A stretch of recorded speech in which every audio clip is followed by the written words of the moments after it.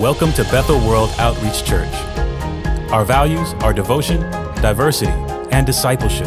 Devotion through honoring God by trusting His Word, praying, and worshiping together. Diversity by embracing God's heart for every nation. And discipleship by helping others follow Jesus. So join us as we're reaching a city to touch the world. Bethel World Outreach Church, I'm so excited to be with you right now. I believe that last week was a special moment in our church, and I believe that from the words I'm getting from you guys, it provided healing. First of all, I want to thank you. If you're a part of our church, this diverse church with 60 different nations in it, I want to thank you because I want to tell you, you are a part of the solution. Just by attending church, you are an affront to the attack of the enemy to divide us and to say that it is not possible for black, white, and every other ethnicity to live together. So thank you for that. Thank you for showing support to your church and support for the issues that are going on. And today, I believe that God can help us all continue in this journey and to emote and to also have resolve with answers from Him that we can actually apply to our life right now. So let's pray as we get started in the Word today. Father, in the name of Jesus, I just pray for everyone that is watching or listening right now. I pray, God, that your supernatural grace and touch would be upon them. Anoint our ears to hear the thus saith the Lord. Though I'm a man, I ask you to think through my mind, speak through my mouth. Let the words of my mouth, the meditation of my heart be acceptable in thy sight. Lord, I want to say you are my strength and my redeemer. And if you're at home, let every glad and happy heart say amen. For those of you tired of being at home, be patient. God will deliver us soon. Now, here's my question for you. Have you ever gone to a person who should have the answer to a difficult question and you get there and they don't give you the answer you anticipate? If you're like me, it can leave you unfulfilled and a bit agitated and frustrated and mad.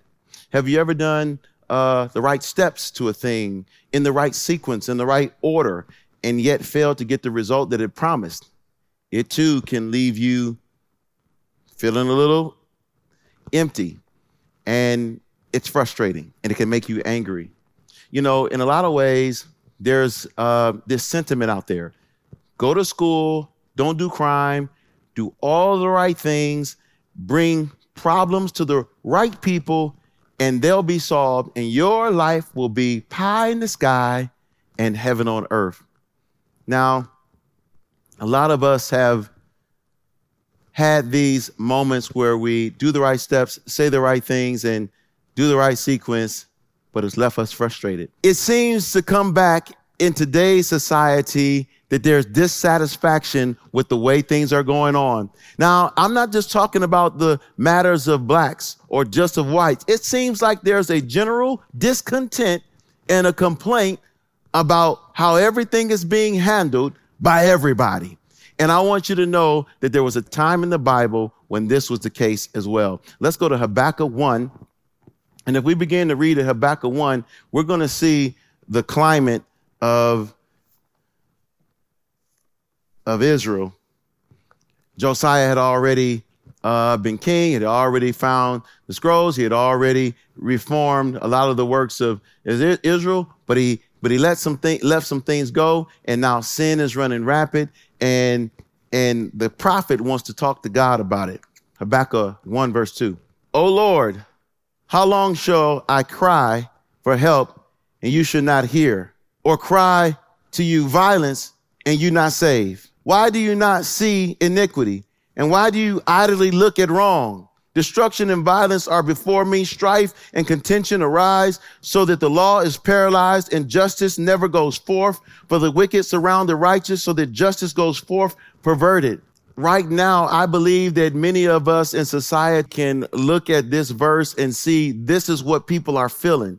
They're feeling like there's violence going on. There's justice that's being perverted. Things aren't going right, but the prophet is doing something that is very unique to him, and it's maybe foreign to us as a society right now. He's not bringing this complaint to a man. He's not bringing this complaint to the government. He's not bringing this complaint to his neighbor. He's not bringing this complaint to the business community or other ethnicities. He's actually bringing this complaint to God. He says, God, I know you're the ultimate authority, and I've been crying out to you, and I've been looking to you, and I've been asking you to save, and you're the God of all justice, but you're not doing anything yet. It reminds me of the point in the garden where man actually sinned, and when God confronts man about his sin, Adam says to him, the reason I sinned is the woman you gave me. So in other words, God, is your fault. See, all of us have something to complain about. We've asked questions and they went unanswered, so we have a complaint. We've done the right steps and it hasn't produced a result. We've got a complaint. We went to the Capitol, or you went to wherever you were to lodge your complaint with the right authorities, but the check has come back insufficient funds, and it seems like everybody is bankrupt. I've got a complaint. If you're out there and you're sitting in your house and you just agree with this, you need to just look at somebody on your left or your right, or look at me on the screen and says, yes, I've got a complaint, but it is not with me. It is not with anybody else. This complaint Habakkuk had was with God because he did not judge sin. So even though we know all have sinned and come short of the glory of God, and we're never really talking about God judging us as sinners, it's always those other people who are doing sin.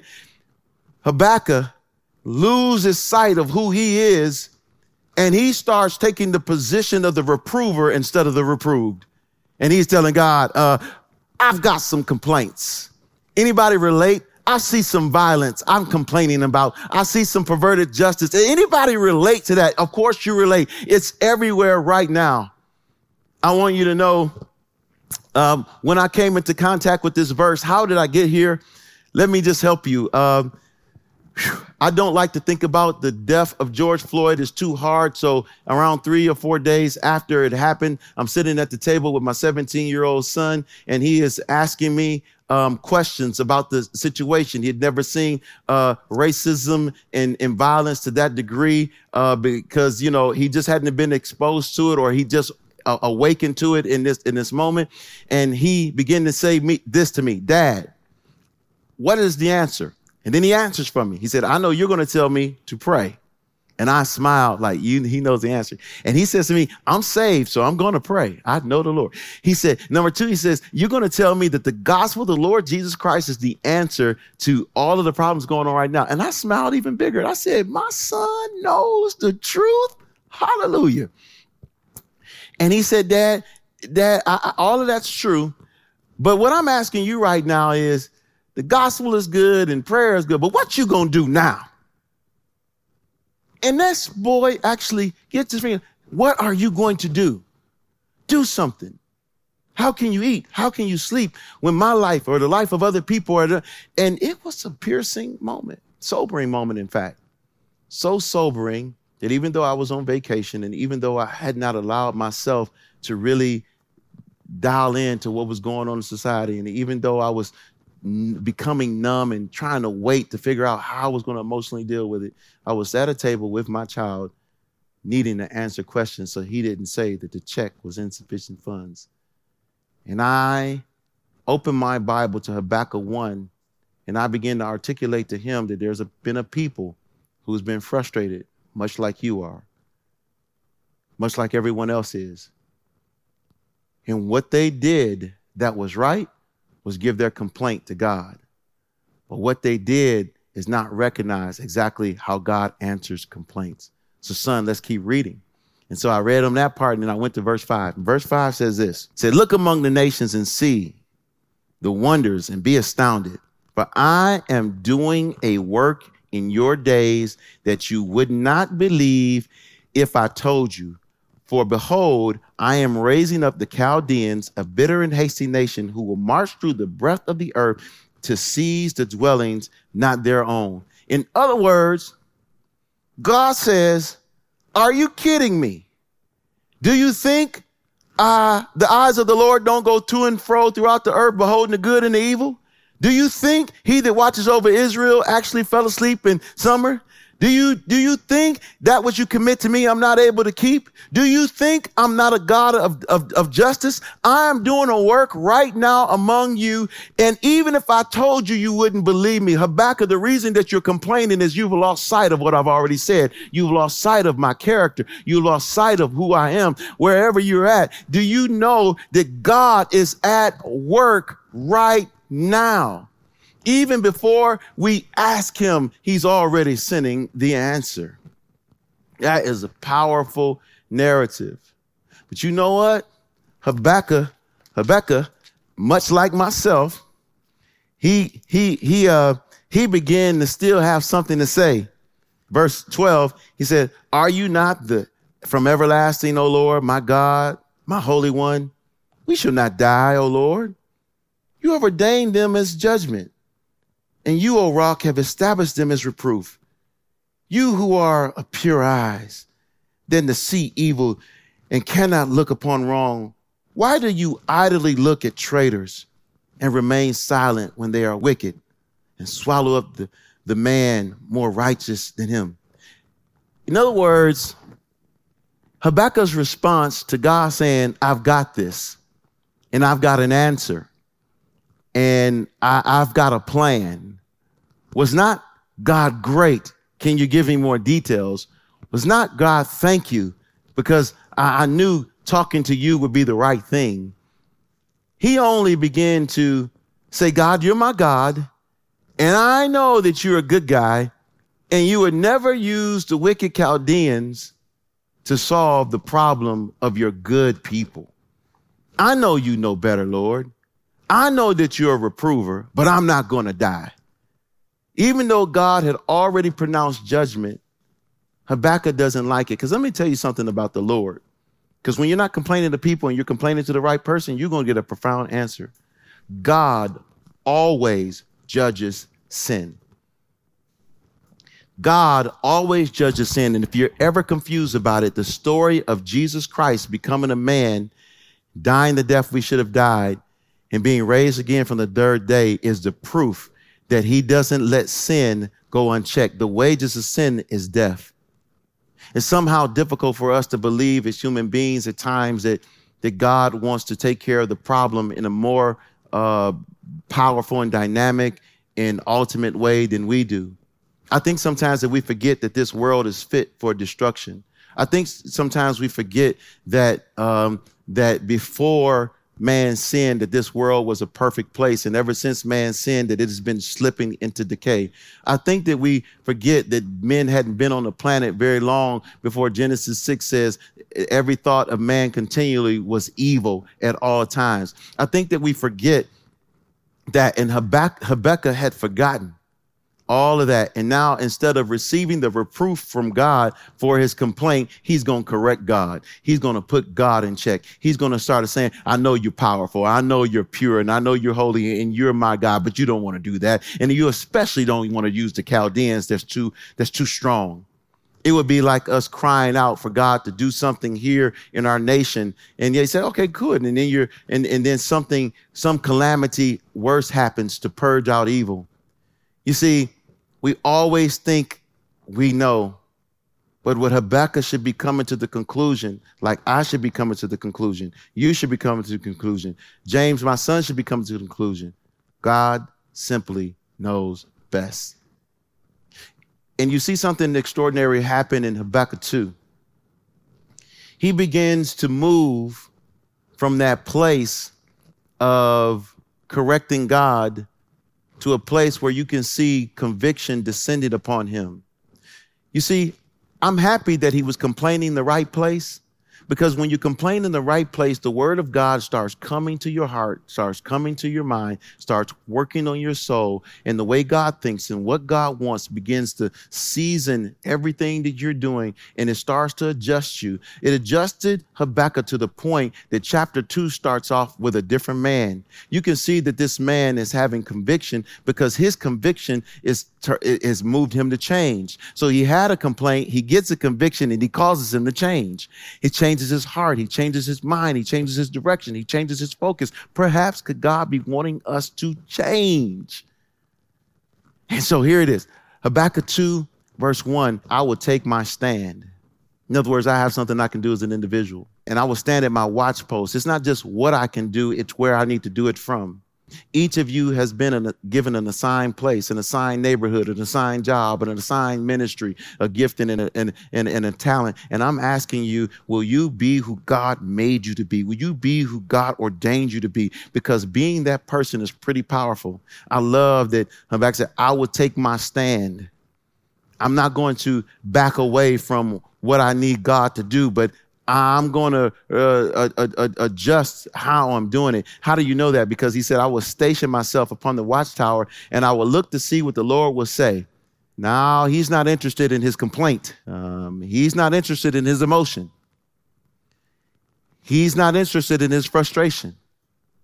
It's almost as if he's come to the end of himself by interacting with God in this prayer moment. He was given the freedom by God to say whatever he needed to say, and God said whatever he needed to say, and it brought him to a place of conviction. And now he's having a change of heart because he's demanding action from God. Now he said, I'm going to wait on God. What are you demanding? I don't care where side of the argument you land on. What are you demanding? How are you trying to force the issue? And by what fleshly means are you trying to force the issue? Because the God of the universe is trying to just get you to wait on him. It is good for a man in Lamentations say to both hope and silently wait on the salvation of the Lord. Isn't that difficult? Oh, Pastor James, you're trying to say God's not a God of justice. Oh, yeah, he's justice. He's got Chaldeans. He's got all types of things to judge sin that probably we would say mercy God when they show up. The Bible says don't despise the forbearance of God. It's the goodness of God that leads a man to repent. Sometimes God allows things to stay as is, not as a sign of approval, but because he's trying to get messages to people. It's time for change. But it's an act of mercy, not of absence, not of being oblivious. And he says, I will station myself on the watch and I will watch to see what the Lord will say and what I will answer concerning my complaint. In other words, then I'm going to challenge myself once God speaks to figure out this time, will I keep on complaining or will I start turning my mindset to his mindset? Will I repent? Will I relent? Will I become compliant? See, yeah, you can complain, but your complaint has to be to the right person, God, and you have to let it bring a conviction to you that brings you to some level of compliance. You have to surrender. God is speaking to you. God is speaking to me. God began to speak to me when I was frustrated and I didn't know what to do. And here the scripture comes. It's the T-shirt that I'm wearing. It says in Luke 18:1, men not always to pray and not faint, give up, cave in and quit. Men, this means don't abandon God. Don't abandon his process. Don't abandon his system. Don't abandon his church. Don't abandon his will. Don't abandon his ways. Don't abandon your stand. Don't abandon your post. Don't give up hope. Don't give up faith. Don't give up on people. Don't give up on humanity. Don't become belligerent. Don't become ignorant. Don't become unrighteous. Don't try to solve things through sin and iniquity and anger and frustration. Solve things with the will and the word of God. Solve things the way of God. I will watch to see what the Lord will say. How am I going to respond? I'm going to turn to the Lord. I believe that I'm speaking to a people who are going to turn to the Lord, who is not turning a blind eye, who is not ignoring what's going on, but he just knows how to solve the problems in a way that's less destructive. And when he's going to solve it in a profound way, it's completely solved. And if God solves the complete problem of sin, we probably won't be on the planet because all have sinned. He believes we can live this life successfully with him. And watch what the rest of the verse says. And the Lord answered me. The Bible said, you call, he'll answer your call and show you great and mighty things which you do not know. You begin to ask him, you begin to seek him, you begin to knock on the door for him, you'll find him. He will come in. He said, you know what? What you need to do is not write your vision, write my vision. Make it plain upon tablets that they that read can run. For the vision is yet for an appointed time. Though it waits, though it tarries, wait for it, saith the Lord, for it shall surely come to pass. I know when God speaks, you may not want to do it. So yes, as a pastor, as a leader, many people are calling me, including my son. So what are you going to do, James Lowe? What are you going to do, Bethel World Outreach Church? What are you going to do, citizens of Nashville, citizens of Tennessee, citizens of the United States? What are you going to do? And I am begging you to ask a different question. Not what am I going to do? What are you going to do? It's what does God ask us to do in times of crisis? How is God asking us to live? He has an answer. And sitting at that table with my son, with the Bible open for the first time with Habakkuk 1 and 2, I'm reading the answer after the senseless death of a man named George Floyd, that murder, the thing that hurt me so bad. And out of the pain, God said, I've got an answer. Trust me and ask me. And I go to bed and I wake up, and the next morning God begins to speak to me, and he gives me acts of service to do, acts of kindness to do, real practical things to do. And all of that culminated into just having 7 days at 7 p.m. where I would walk with a group of people that are like-minded, believing God to tear down the walls, the invisible walls of racism, the invisible walls of injustice, the invisible walls of fear and separation and disunity, and all of those walls that are invisible to separate us, just like the walls of Jericho. They marched around that for 7 days in silence. And their silence meant, God, we don't know what to do. It meant, God, we trust you that you can do whatever you said. And it says, we're listening to you. And the word to God about those walls were, those walls are coming down because the city is yours. I got some news for you, Bethel. I got some news for you, Nashville. I've got some news for you, state of Tennessee.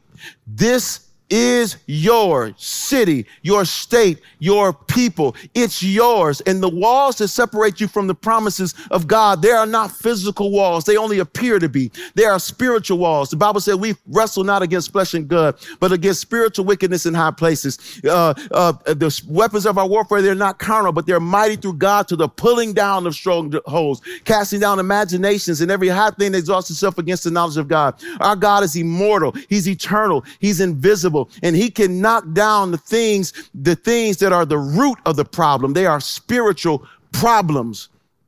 And you can take the word of God and take the axe to the root. What if you believe that way? Then you would join us.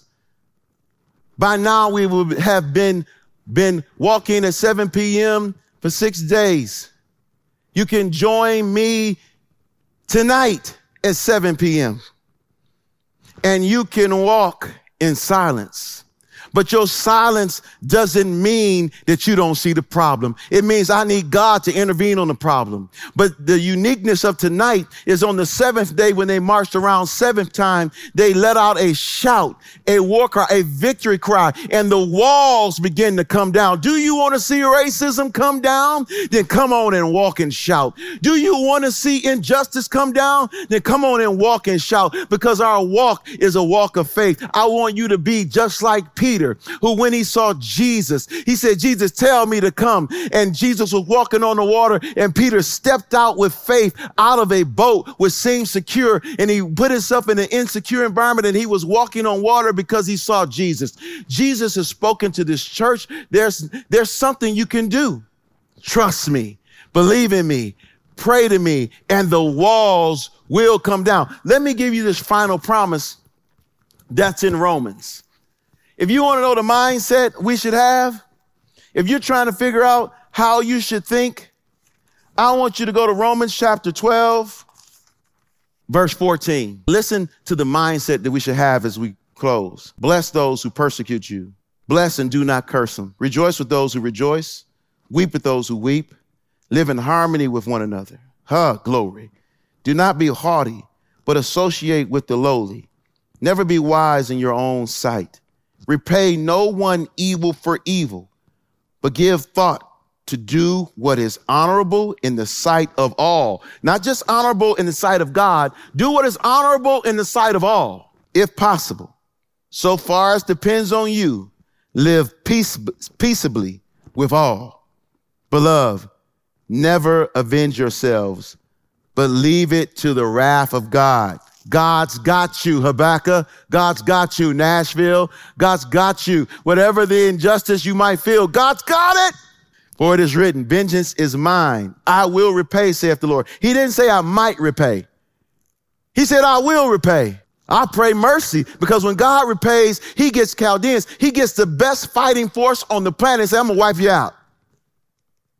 Oh, God, give us mercy. We want things to change, but don't let that kind of judgment come. That's devastating to all. To the contrary. Because some of you saying, that's not devastating to me because my enemy is gone. But you got to read on. It says, if your enemy is hungry, feed him. If he's thirsty, give him something to drink. For by doing so, you will heap burning coals of fire on their head. Do not be overcome with evil, but overcome evil with good. My people. The Lord says, if my people, which are called by my name, would humble themselves, that means you got to get low and pray, seek my face, turn from mine, James Lowe's wicked ways. I've been doing repenting. I can't just ask other people to repent if I don't repent. Turn from my wicked ways. Then will I hear from heaven, forgive their sin, corporately, all of our sin, and heal their land. You want this land to heal? Then get on your knees and pray to God. And when you stand on the word of God. He cares so much that he gave you the best news ever.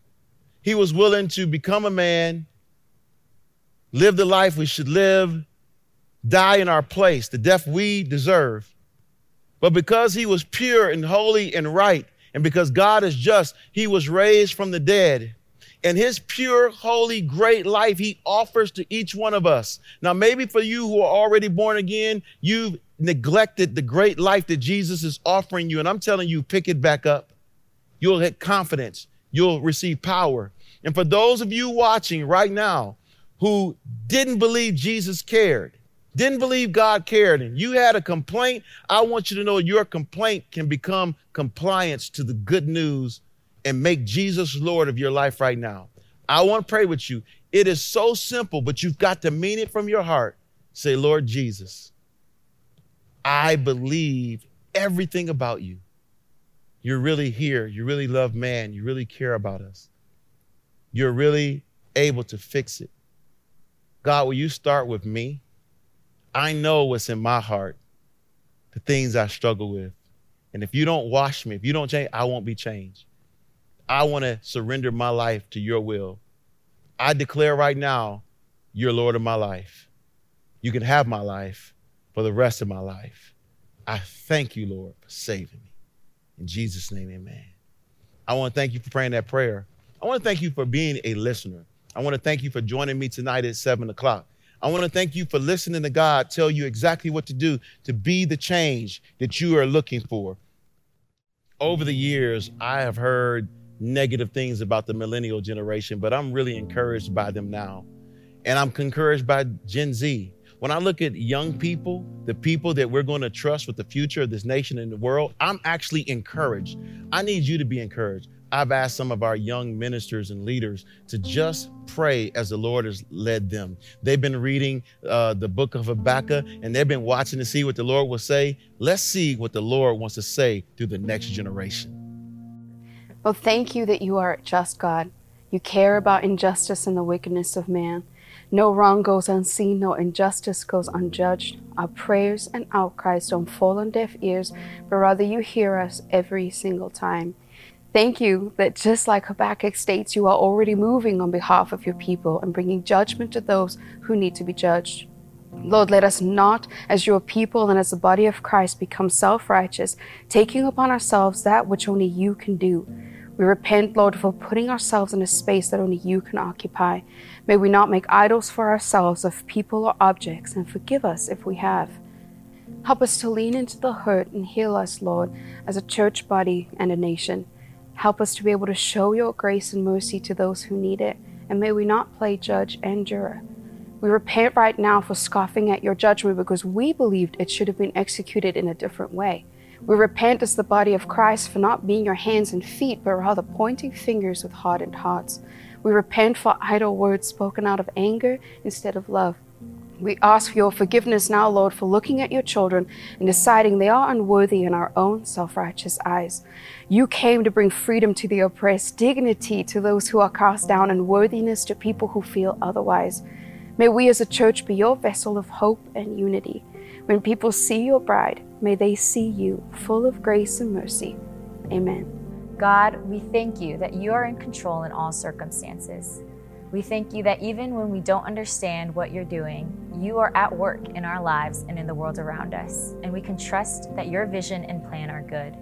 I pray we would not ignore violence, pain, destruction, or injustice in the world around us, but I also pray we would respond to it rightly by looking to you. God, we thank you because you see our situation and our emotions and you care about them. I thank you that we can come boldly before your throne and be honest with how we feel at any given moment. And as we bring our cares before you, we pray that you would give us eyes to see situations from your perspective. We repent for complaining and questioning how you're responding to a situation. We let go of our own ideas of what justice looks like, and we acknowledge that you and your sovereignty are directing the world around us. We repent for believing that we know how to solve the problems we see better than you can. Instead, we pray that you would teach us how to live by faith, believing that you will not delay in bringing transformation to our world. We trust in your timing, and we thank you for being trustworthy and faithful. You know, what's interesting in Habakkuk chapter 1, verse 2 is that Habakkuk says, "O Lord, how long shall I cry out for help?" And in that, it's an indicator that Habakkuk is clearly disappointed because he is crying out for help. He is speaking to the Father, and he is awaiting his response. That's where the complaint comes in. And my prayer for us today, with complaints and all, that we at least have the strength of Habakkuk to cry out for help, to have a desire, a burning, urgent desire to hear what thus said the Lord. And if we hadn't heard from you, God, give us the strength and patience to wait on you. Give us the strength and patience to not put our own desires and our own thoughts ahead of what your plan is, your strategic plan, your prophetic plan, Father God. Your word tells us that your ways are above our ways and your thoughts are above our thoughts, Lord. You know your word. You know your word, Father God. So, Lord, I'm praying for my heart, for the hearts of those who are watching and can hear my voice right now, Father God, that we have the strength and the endurance to cry out to you and to wait to hear from you, Lord. Habakkuk 2 verses 2 and 3 say, "And the Lord answered me, write the vision, make it plain on tablets, so that he may run who reads it. For still the vision awaits its appointed time. It hastens the end, it will not lie. If it seems slow, wait for it. It will surely come, it will not delay." God, we give you thanks just for your vision of racial reconciliation, that in your scripture we read about your heart for all nations, that you read a vision of all nations and every tribe and every tongue worshiping together before your throne. That you're not a God of one people or one people group, but that you brought the gospel to all. That this is a message, Lord, that can unite us, a message that can bring healing to our nation in this time, and a message, dear God, and just your hope, your promise, dear God, that unifies us and brings us together. In Jesus' name. I've asked those same young people to come back and give you exactly what God is giving them to do as an action step. So listen to what they're going to do. I commit to praying with our church to see God's will done in our city, not my own. And I commit to waiting expectantly and listening to how God wants me to participate in the plans that he's already working. My action step is simply to wait and to get instructions from the Lord. And it is my hope that you join me in putting his instructions before our own self-righteous ideas. I commit to not harden my heart against people who have opposing views, but rather to continue to listen, to continue to learn, and to continue an environment of unity amongst my brothers and sisters.